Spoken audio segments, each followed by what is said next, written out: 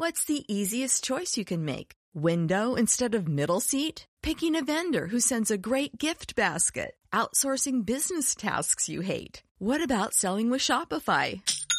Whether you're selling a little or a lot, Shopify helps you do your thing, however you cha-ching. Shopify is the global commerce platform that helps you sell at every stage of your business. From the launch your online shop stage to the first real-life store stage, all the way to the did we just hit a million orders stage. Shopify's there to help you grow. Whether you're selling scented soap or offering outdoor outfits, Shopify helps you sell. Wherever and whatever you're selling, Shopify's got you covered. Sign up for a $1 per month trial period at shopify.com/try. Go to shopify.com/try now to grow your business, no matter what stage you're in. Shopify.com/try.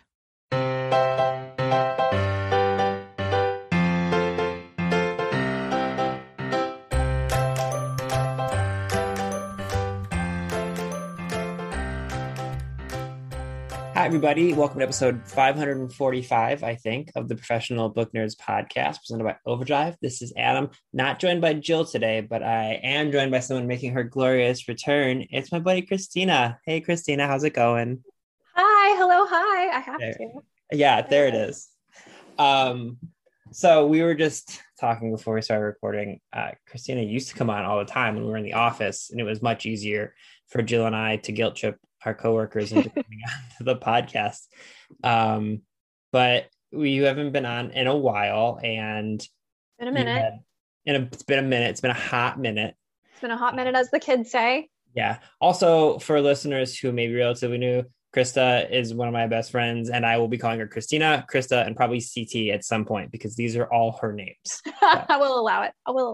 Yeah. So there's it's all one person, but it's all her. Yeah. It's like, I feel whenever someone calls me Krista at this point, which is actually a nickname, I'm like, whoa, who is that? Who's that person? Because at work, I'm Christina. To all my friends, I'm CT. To my nieces and nephews, I'm Aunt CC. So it's like, you're calling me Krista, I feel like you're going to yell at me. So yeah, listen, if I go off topic, just call me Krista and I'll like rein it in. Yeah, I think I'm Adam at the office, but like my mom and dad call me AJ. Some of my nieces and nephews call me Uncle Bubba. Some of them call me Uncle Murchie. No one has just one name. It's okay. Anyway, they're all Christina. They're all one person. So because our whole group of friends is vaccinated, Christina was actually over at my house for the first time in forever this weekend and had a lovely idea. So it was basically like books that maybe didn't need sequels, more or less. But only because they were so great out the gate. None of this is, no flames, no hatred. I think it's just a lot of these books I've read. I obviously work at Overdrive. I'm a voracious reader. There are some books that like stay with me. And I always have this immediate response when a book gets a sequel. I'm like, why? Mm-hmm. It was so good. And I think it's just is how I feel. There are various reasons why books may get a sequel that maybe you didn't need. So like some of mine, and I'll be honest, I know all y'all listening enjoy when we get sassy about books. We know this now because you guys have told us over the past couple episodes recently. Some of mine are series that definitely like they were maybe always planned to be a sequel or a trilogy, and I'm just going to dunk on a couple of them. And then other ones I'll just say kind of like what you said, like I think they were good as standalones.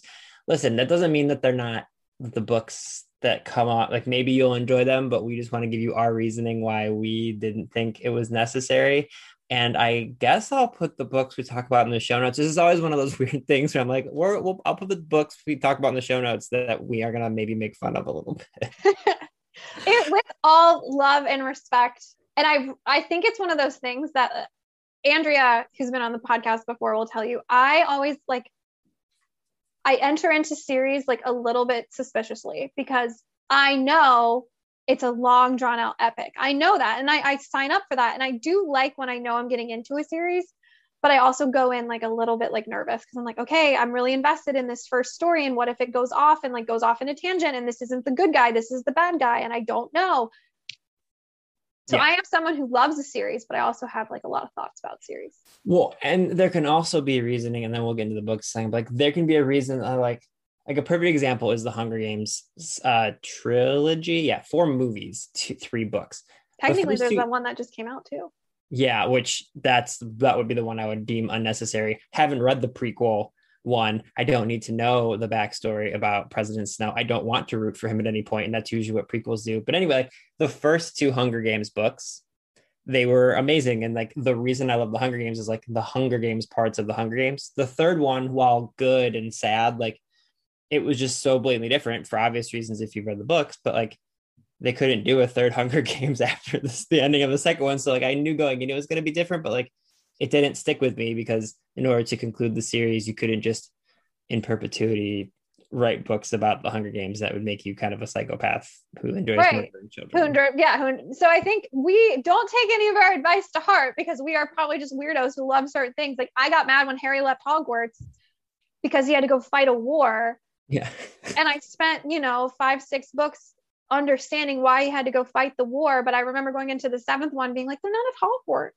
Yeah. So like books can be different for whatever reason. It can be like, well, they have to add new characters just by nature of it being a different book. And that's maybe why it doesn't jump off the page. But anyway, that's getting them out. The first one, I'll just get my first one out of the way just to like really set the stage for I will dunk on something. Longtime listeners know that Jill and I adore Ready Player One. We openly previewed Ready Player 2 excitedly before either of us had read it. It's terrible. Ready Player 2 is awful. Ready Player 1 is one of like the most fun and like it's problematic for its own reasons, but it's one of the most fun books that I read. Like it's just enjoyable. It's a great world to get lost in. It has wonderful nostalgia. It has great like pop culture references. It's video games and it's escapism. It's great.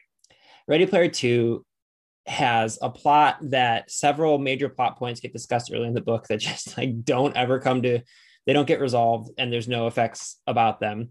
There are characters and plot points that feel literally like gatekeepery. Like the first one is, oh, if you're kind of nerdy, maybe you'll get this pop culture stuff. Ready Player 2 is like, unless you are, you own, like, every pop culture thing, you're not going to get this, but it's written in a way that's like, we know something that you don't, pushes glasses up nose at you. Like, and it was just like such a swing and a miss. And I think this was one of the examples of like, everyone loved Ready Player One and it was going to become a movie and it became a movie, and the movie, while wildly different, it was still like fun. Like I still enjoy Ready Player One, the movie. It's so different from the book, but it's still fun. And it's a world that everyone was excited to go back into. And so the author, Ernest Cline, probably was like, yeah, I got a second story they're going to love. And like, it was like an instant New York Times #1 bestseller. So I don't feel bad talking about books. All of the books on this list are super popular, so I'm not worried about my own opinion, but yeah, it was just a complete swing and a miss. Like it went from feeling like heartwarming and endearing that these characters were kind of nerdy to like their nerdiness became like brutally, like every single obscure reference, the characters were like, and of course I immediately knew that this was what they were talking about. It's like, no one would know that. No one would. And I think it's also, and I don't know, I can't speak to this, and I don't think it's the case with every book here, but I think as an author, I can only assume, you write one of these books and you put your heart and your soul and all this energy and all this love into it. And you may not have planned for a second book, but then, whoa, the world loves your story. So you're like, okay, crap, I got to come up with a second story. And I think you spend so much time and energy marinating on that first book that the magic may get lost in the second. And that's not always true. Like there's definitely series that I've loved and read, and I'm like, whoa, this is my favorite book in this series. It's not, sometimes it's not the first, but I think there are a couple who start off as standalones, and maybe corporate America gets in there and is like, no, we need more. And like these authors are like, I'll give you more. But maybe they shouldn't have. Yeah. And so that was that Ready Player 2 just felt so flat to me that, like I said, it just felt cold, and I can't explain why the magic of the first one worked and why the second one didn't, but to me, it absolutely didn't. And again, this is one that I've now spent too much time talking about because people have heard me make fun of it. But so anyway, Christina, CT, what's your first one? Okay. Let me start off by saying that this is one of my all-time favorite books. And I've actually talked about it on the podcast before. You by Caroline Kepnes, who I love, who I follow, who I think is like brilliant, funny, just all amazing at everything. I loved You so much. Oh, I love you too. Oh. Zing. I thought that this was one of the most entertaining, thoughtful, thought-provoking, entertaining books I've ever read. Still to this day, still love that book. So You is now part of, I believe, what's 4 books in a series? I know there's a trilogy. What's 4? Well, The Giver, they call that a quadrant? a quintet, I think. Wait. Couplet? No, that's that's 2. I think it's a quintet. While you talk, I'm gonna look it up. Okay, so You is now part of a planned 4-book series. I believe she's planning out a 4th one. I just read the 3rd in the series, You Love Me, and it was amazing. I give all the books in the You series 5 out of 5 stars because Joe Goldberg, the main character, is that entertaining that I will read any of his shenanigans, and he's, which says a lot about me. So people probably listening are like, Joe Goldberg is your favorite. Okay. You like a dark character. I like a dark character. I like a flawed character. And what I love about the You series is Caroline Kepnes is so aware of like what's going on in the world that she manages to put in like subtle references to the world, and it's always hilarious. Mm-hmm. My favorite line in the 3rd book, You Love Me, it has, I won't say the bad word, but it's like the main character, Joe, is trying to figure something out and he can't because the person he's trying to figure out is not on Facebook or Twitter. And that's what he's allowed himself to get mixed up in. And he says, I guess I'm doing it. I'm going on effing TikTok. And I laughed so hard because it's like she does such a good job of explaining Joe's world in a way that seems easy enough to understand for you. So she uses reference to things around, and probably she makes fun of things you've probably made fun of, but may not want to admit you made fun of. Here's my issue with it. You was perfect.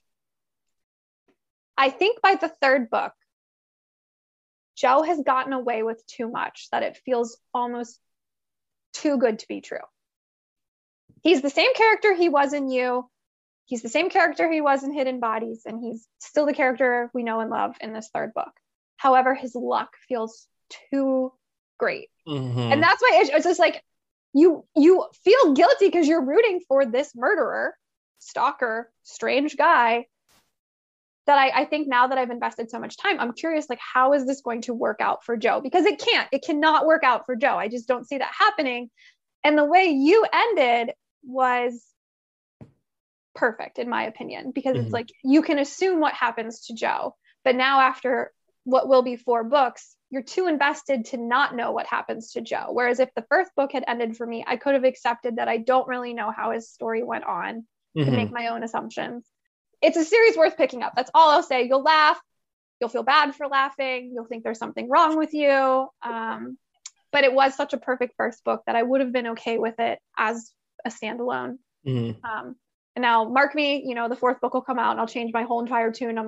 I'll be like, I'm so glad she wrote a 4th book. This is amazing. Yada, yada, yada. So. Quadrilogy. What? Quadrilogy, like trilogy, quadrilogy.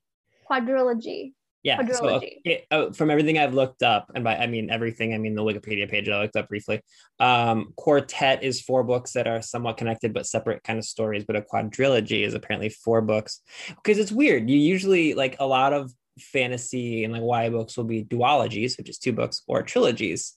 You don't usually get a 4-book one. It's interesting. Quadrilogy. Like, okay, my next one, I'm gonna be brief on this, but it's Divergent. Really like Divergent, the 1st book. The 2nd one, I think, is Insurgent. I think that one was fine.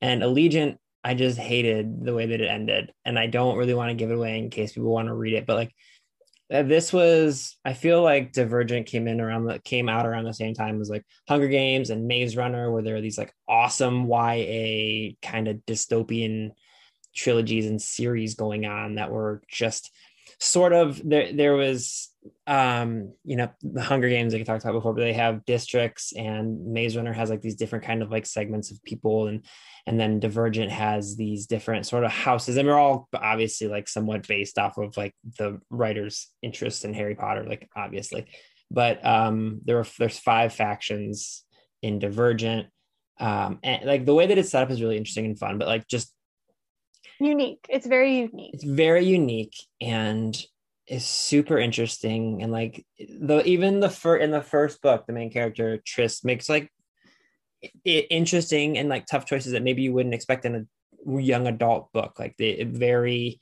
kind of dark or like challenging choices. And so maybe that is sort of like trying to set the stage for you in your brain as to what ends up happening in the end, which I'm going to be very big on. But just like, I hated Allegiant. I hated the third book so much. And like, I remember a big spoiler, which I will not give here. I will let people figure it out and go read it if you want. But like, I learned about it before I read the book and I was like, I'm still going to do it. And I read it and I was like, yeah, I hated that. I got it spoiled for me by Overdrive Facebook because someone wrote it in the comments and I was like, I remember that because I was managing our social media at the time. Oh, that's so funny. But it's fine. And I think it's the same as you. I think you can respect, and I'm not going to reveal it either. You can respect that decision that Veronica Roth made because not a lot of people were doing that. Mm-hmm. You want to celebrate when people go off the beaten path and try unique things, a la Caroline Kepnes and you. And sometimes it works great.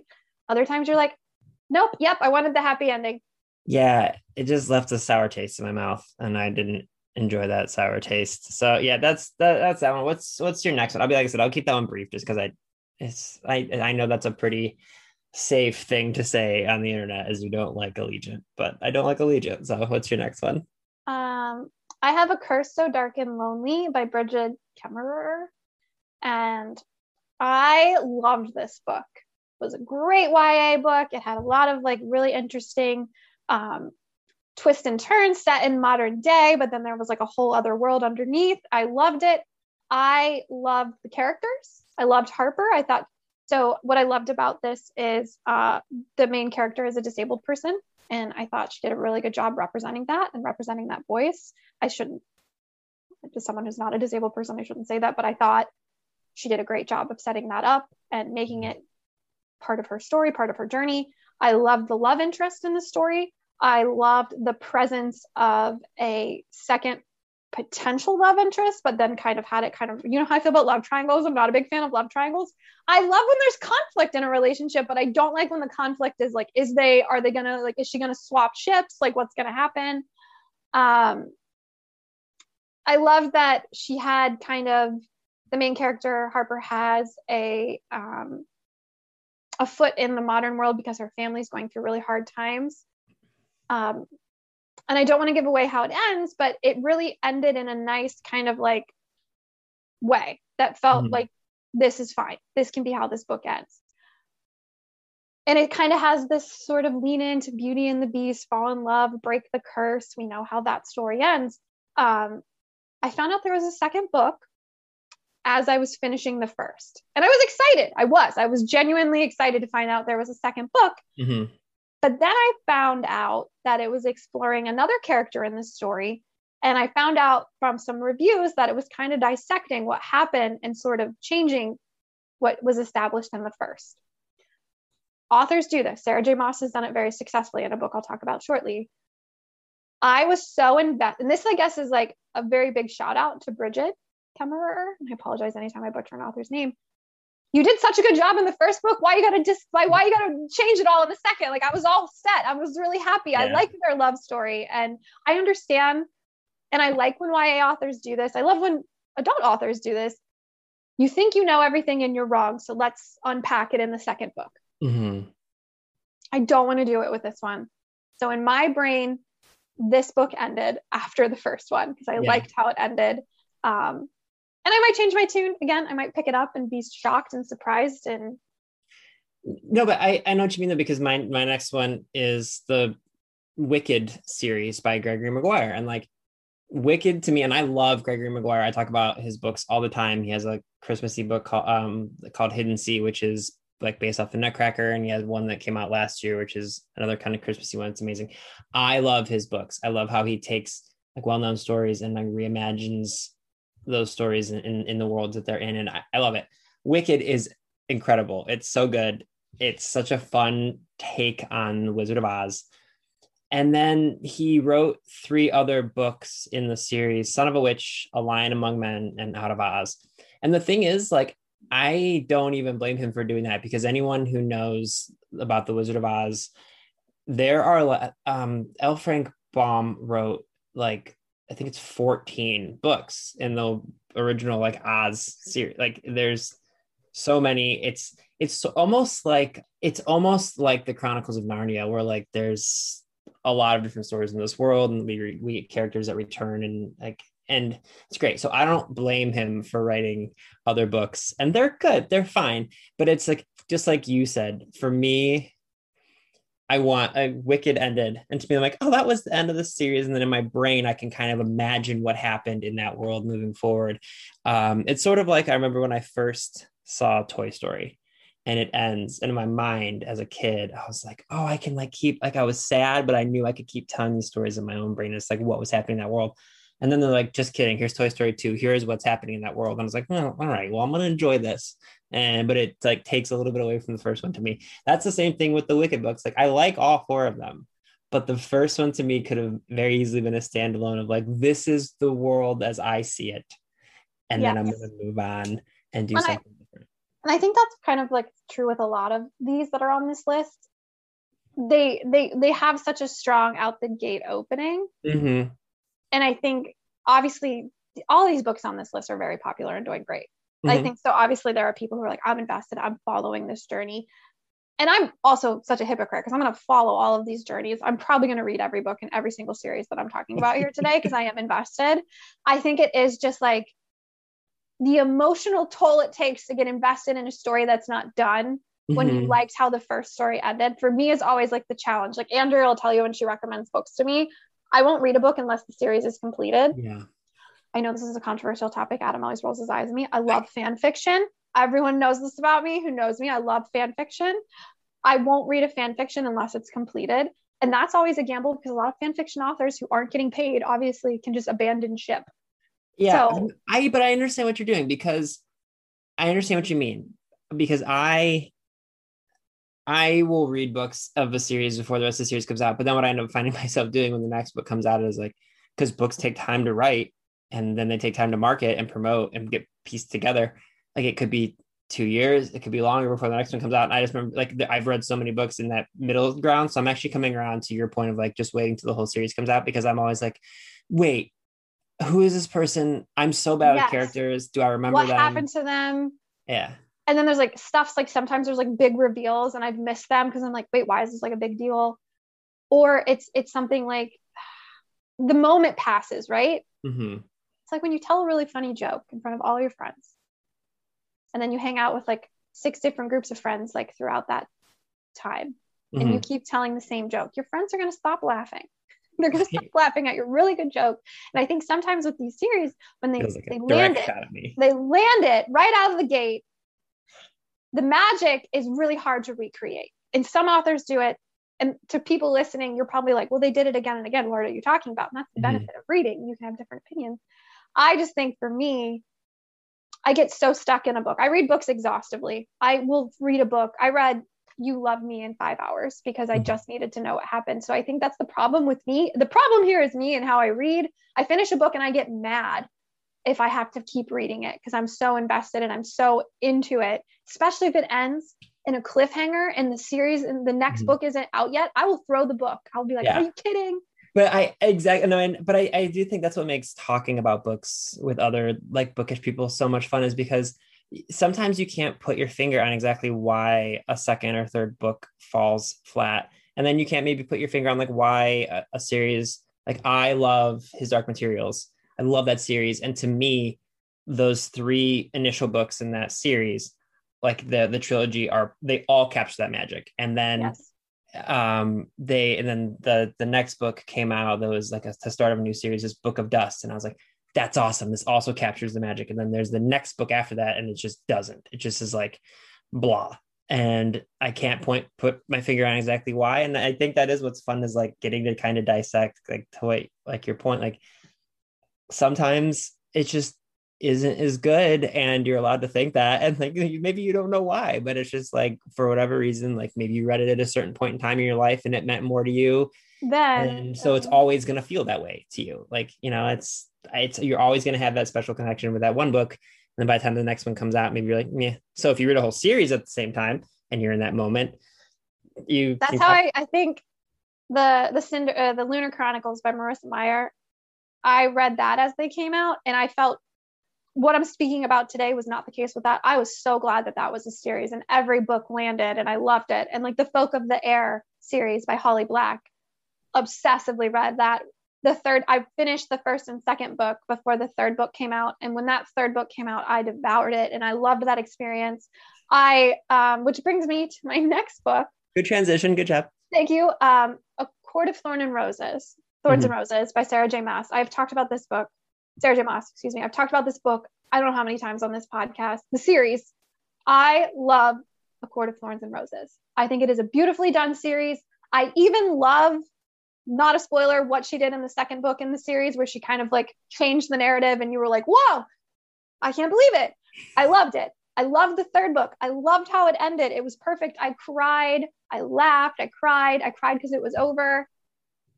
And then I found out that she was writing like the next step, which is told from a different person's perspective. I don't like it. I'm actively reading it. I'm reading the fourth book, which is called A Court of Silver Flames. It's told from Feyre's sister's perspective. Her name is Nesta. It's also it's an adult. The past part of the series was YA. This part of the series is now adult, and that is very much clear. A lot of adult themes in it. And I think that's also my issue with this next part of the series, because it's the next part of the series. It's a continuation. It's told from a different point of view, which is interesting and exciting to do. But I think I was so much in love with the first point of view from Feyre's perspective. And the first part of the series felt like an epic. Like there was so much going on between the first three books that it felt like a continuation. It wasn't so much character driven. It was very plot driven. There was very much a conflict happening. This book, there's not much conflict happening. It's very character driven from Nesta's point of view. And unfortunately, Nesta's just not a very likable character. That is intentional. And I'm sure she'll get her redemption arc in this story, because Sarah J. Maas does a beautiful job with redemption stories. I don't care. I don't care about Nesta, and I hope she stays miserable. I'll just say it. But that can be another, like, that can be another part. I hope she stays miserable. And I just like processed. That's like a whole nother thing as well. Like sometimes when you read a book and you fall in love with the series or the story, a lot of it might have to do from the perspective, because of the perspective of like, maybe it's a single perspective and you love that perspective. And then they're like, well, here's the second book and it's told from someone else's perspective. Sometimes you're like, I wanted that first person to keep telling me this story. So I feel you. I think you obviously have biases. Excuse me, everyone. Bison. I don't want to. I think what's happening in this book I just talked about, Silver Flames, Rhysand, who I loved, obviously is in a rose-tinted glass perspective in the first three books, because it's, Feyre's falling in love with him, and then in this one we get to see what Nesta thinks of him, and she hates him. She thinks he's, to use her terms, excuse me, everyone, I'm going to use foul language, she thinks he's an asshole. Yeah. And she makes that very clear. And that's fun to experience, because obviously we don't see him in that light, and those lights exist. Like, you're not for everyone as a person. And I think books to me have always been such an escape, and I've read books to not escape. Like, obviously I've read books to like realize things and be made smarter, but sometimes a lot of these books I'm reading because I don't want to have to think about hard stuff. And I don't want to have to think that these characters are flawed, even though I'm a human being and I'm flawed and I know these people are. I think I don't like when the point of view shifts, because you now have to see the full dimensional person. Sometimes you just don't want to. I want to believe that Rhysand is not an asshole and is a wonderful, loving person, and I'm sure he is to Feyre, but it's an interesting jump, and I'm having a hard time with it. And hopefully I'm obviously going to keep reading because I'm invested, and I will read the next book and the next book. It's just, sometimes it's a challenge. So my next one is Dr. Sleep by Stephen King, the follow-up to The Shining. And this gets back to like my point before, is like The Shining was a complete story in one. You got it in one. What a perfect, great freaking book, great movie, all of it around. And part of what makes that book so exceptional is that the majority of it takes place in one place. You know, the Overlook Hotel is very much a character in this particular book, and everyone is sort of trapped there. You can't leave. And so, like, and we obviously know you, if you read the book, you know all the things that happen in the book. And so everything that happened in that kind of like makes up the lore of this second book. But like when a book is filled with like creepy lore and like overtones and things that like set the background for it, you want to peel those things back slowly. But if you've read the first book, you know all of them already, so you're like, oh, here's why Danny Torrance, now Dan Torrance, has the things going on because of all the experiences from the first book. And like it's just such a completely different story that it's like sprawling, and it's like there's like she meets this nomadic tribe who's like trying to uncover all of these like magical and like creepy things. And like for all of the demonic sort of magic for The Shining, it's a lot more grounded. And then this one's just like, just kidding, we're gonna go all over the map. And I don't know, I know that Jill loves Stephen King, and I adore a lot of Stephen King stuff, but like this one, Dr. Sleep, I was just like, is this just, we don't need to go back to this. Like, we don't need to, The Shining, you got it, go, we're good. I don't need any more of the Torrance family. So hard pass for me on Dr. Sleep. That one fell flat. So you have one more, I think? Two more. I have, hold on. I added one while we were talking, so I can scale it back. Fancy. No, you can. I know, you made me think of it. So I have 3 more. Okay, yeah, they're good. What's your next one? Okay, so you've heard me talk about this. I've recommended this book to you. I actually think it's on your bookshelf. Give it back to me. The Last Child by John Hurt. I don't think that's on my bookshelf. I'm pretty sure I saw it like just on Saturday, but that's fine. I don't need it. I don't need to read. I've read it so many times. It's actually the book. Like, you know how in your back pocket, you always have the book you recommend to your friends. So like when someone asks you what your book recommendation is, The Last Child by John Hart is the book I have always recommended. It's one of my favorite books. That is still true. Still one of my favorite books of all time. Still a great book. Everyone should read it. So this is a sequel, but I think it could also, I think he has said independently stand alone. It's like, you don't need to know everything that happened in the first. So The Hush is a follow-up to The Last Child, told from Johnny Merriman's perspective. Johnny Merriman is the last child essentially in that first book. I was like, I don't want to know what he's like as an adult. I think that's my struggle. I'm having deja vu about this entire conversation. It may not be on your bookshelf. I don't know where it is. It's bothering me. I thought I let you borrow it. I might have let Julia. I think you let me borrow it and then I gave it back to you, but I'm going to absolutely go look when we get done recording. It's in my desk at work, which I have not been back at. So what the Hush is told from Johnny's perspective. He's 10 years older and he's an adult, and adults are flawed. And I think reading the story of The Last Child, which is told from 13-year-old Johnny's perspective, he's hunting for his sister who's been missing for quite some time. And it's a very heartbreaking, tragic story. And that's kind of not where that book's not an escape. It's very much a mystery that gets solved in a very heartbreaking way. And I left that book behind. And then to find out that he's told a second aspect of Johnny's story, I did read it and I did really like it. I think I just would have, I leave The Last Child in my memory as it ended. And I think of The Hush as a completely separate book. Yeah. Even though they're connected. And I think it would have been fine if it was just an adult story told from an adult perspective. But the fact that it's Johnny, I'm like, you leave Johnny alone. Johnny is forever 13 in my brain. All right, so my last one, maybe I'll think of one while you're doing your next one, but Son of Rosemary, which, if that doesn't ring a bell to anybody, it's Rosemary's Baby's second book, which... What? I didn't even know that there was a second book. Yeah, that's because it got dunked on so hard by reviews. So Rosemary's Baby is exceptional. It's super creepy. It is dark and gothic and just so, it's one of the scariest books of all time. It's amazing.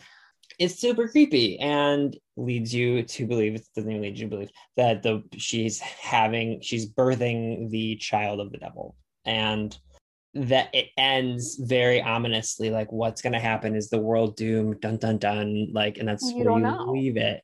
Son of Rosemary tells the further story of this child, and like things happen that basically just make the plot of the first book irrelevant. And I hate when books do that, when they're just like, they'll retcon something and it just completely ruins the vibe as well as the mood and the point of a book before it. And you're like, cool, I'm glad we. Cool. I was so invested. No, and I'm disappointed to find out. I've not read it, obviously. This is news to me. So it's literally just Rosemary's Baby, just like living life and like what's going on, chaos ensuing. Yeah, basically. So Rosemary's son, his name is Andy, is believed to be like kind of like a savior. It's really, really weird. And I'm looking at the description now so I can like best describe it succinctly. It's considered a darkly comic sequel, which I didn't really think. But it's like 33 years after Rosemary's Baby. And then it's like 1999, and basically everyone is freaking out, and Rosemary's son Andy is believed to be like a savior of the world, and it's very weird. It's super, super weird. And I don't know. What if Toy Story and Rosemary's Baby had like an overlap, and Andy was the son of Rosemary, and that's why all the toys are alive? There you go. Oh my gosh, you did it. You got it. I did it. But yeah, so that was your next one. Go ahead. My next one is Me Before You by Jojo Moyes. I loved that book. I thought it was very wonderful. I enjoyed the story. I enjoyed Lou's story. I didn't enjoy how it ended, because I don't know if you know how it ends, but it ends sad, but it ends sad but hopeful. It's not the like typical happily ever after, but it ends on a note of hope, and it ends great. I can believe what happens to Lou after the end of Me Before You. Mm-hmm. I didn't need to know what happened to Lou after Me Before You, but yet it exists. And I think that's where what we talked about, it's the same kind of idea of, now I'm researching, there's a third book. I didn't realize that there's After You and then Still Me. So it's the story, I guess, goes on. And I think because Me Before You is a love story that ends the way it does, you invest so much time and energy into this relationship that's fostered in the first book. And yes, I should be interested in what happens to Lou in book 2 and book 3. I liked how the first book ended. And I think it's like going back to, I didn't need to see where she was and what she did after. I could have left it to my imagination. And I think that's where I struggle with series. When I have to go off my imagination, I don't want people. And for me, I had this whole thought about what happened to Lou after the end of Me Before You. And it didn't go that way. The book did not go the way my imagination did. And that's my fault, because I don't know Lou. Jojo Moyes does. But I think that's where I have a hard time. When you see an ending and an ending ends so perfectly, you don't want the details after. Yeah, I get that. I couldn't find another one. So what's your last one? The last one is If I Stay by Gail Foreman. The second book in that series is Where She Went. So in the story of If I Stay, the character's in a coma. And it's this kind of choice that she has to make. Is she going to go essentially onward or come back to Earth? That's the kind of like the catch of this story, of wondering if, and sometimes it points in the story, admitting to yourself that you can understand why she would want to move on. Obviously, she did not. And there's a second book. And the first book ends with that knowledge that she decides to stay. And there's a love interest who I feel like is beautifully done and is ambiguous enough that you don't need to know their history or their story, but it's like a beautiful love story. But that's not just what the story is. There's so much. The main character's lost her family. I think it ended perfectly. The second book kind of is an exploration of Mia and Adam's relationship, and Mia's kind of resentment towards him a little bit.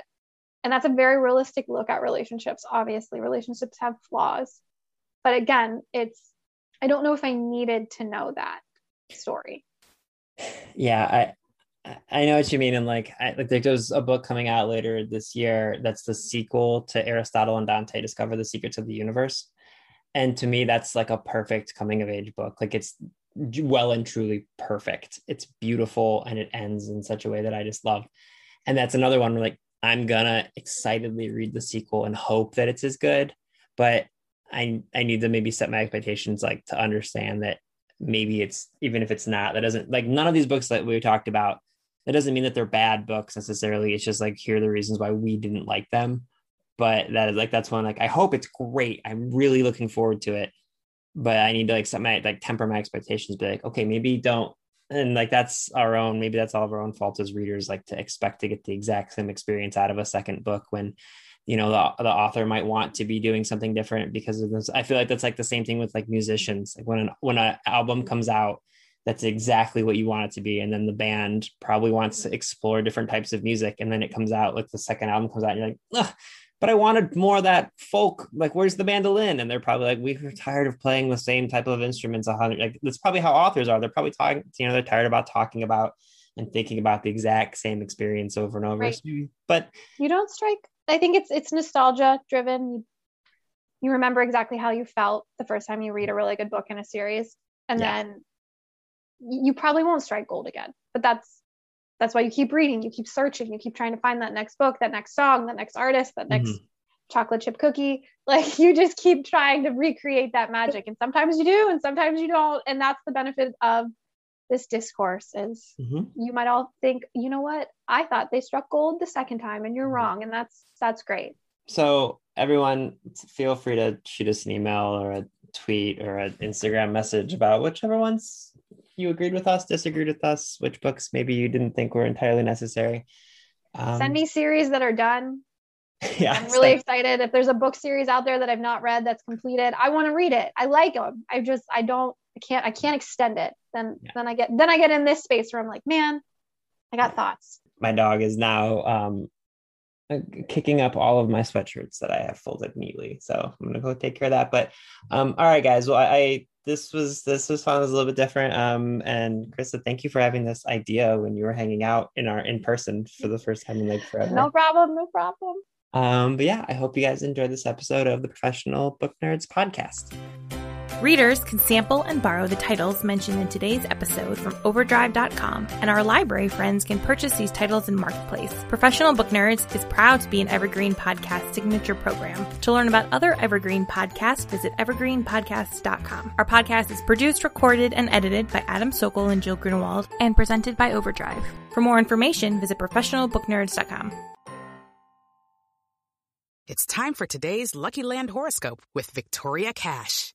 Life's gotten mundane, so shake up the daily routine and be adventurous with a trip to Lucky Land. You know what they say, your chance to win starts with a spin. So go to LuckyLandSlots.com to play over 100 social casino-style games for free for your chance to redeem some serious prizes. Get lucky today at LuckyLandSlots.com. Available to players in the U.S., excluding Washington and Michigan. No purchase necessary. VGW Group. Void where prohibited by law. 18+. Terms and conditions apply.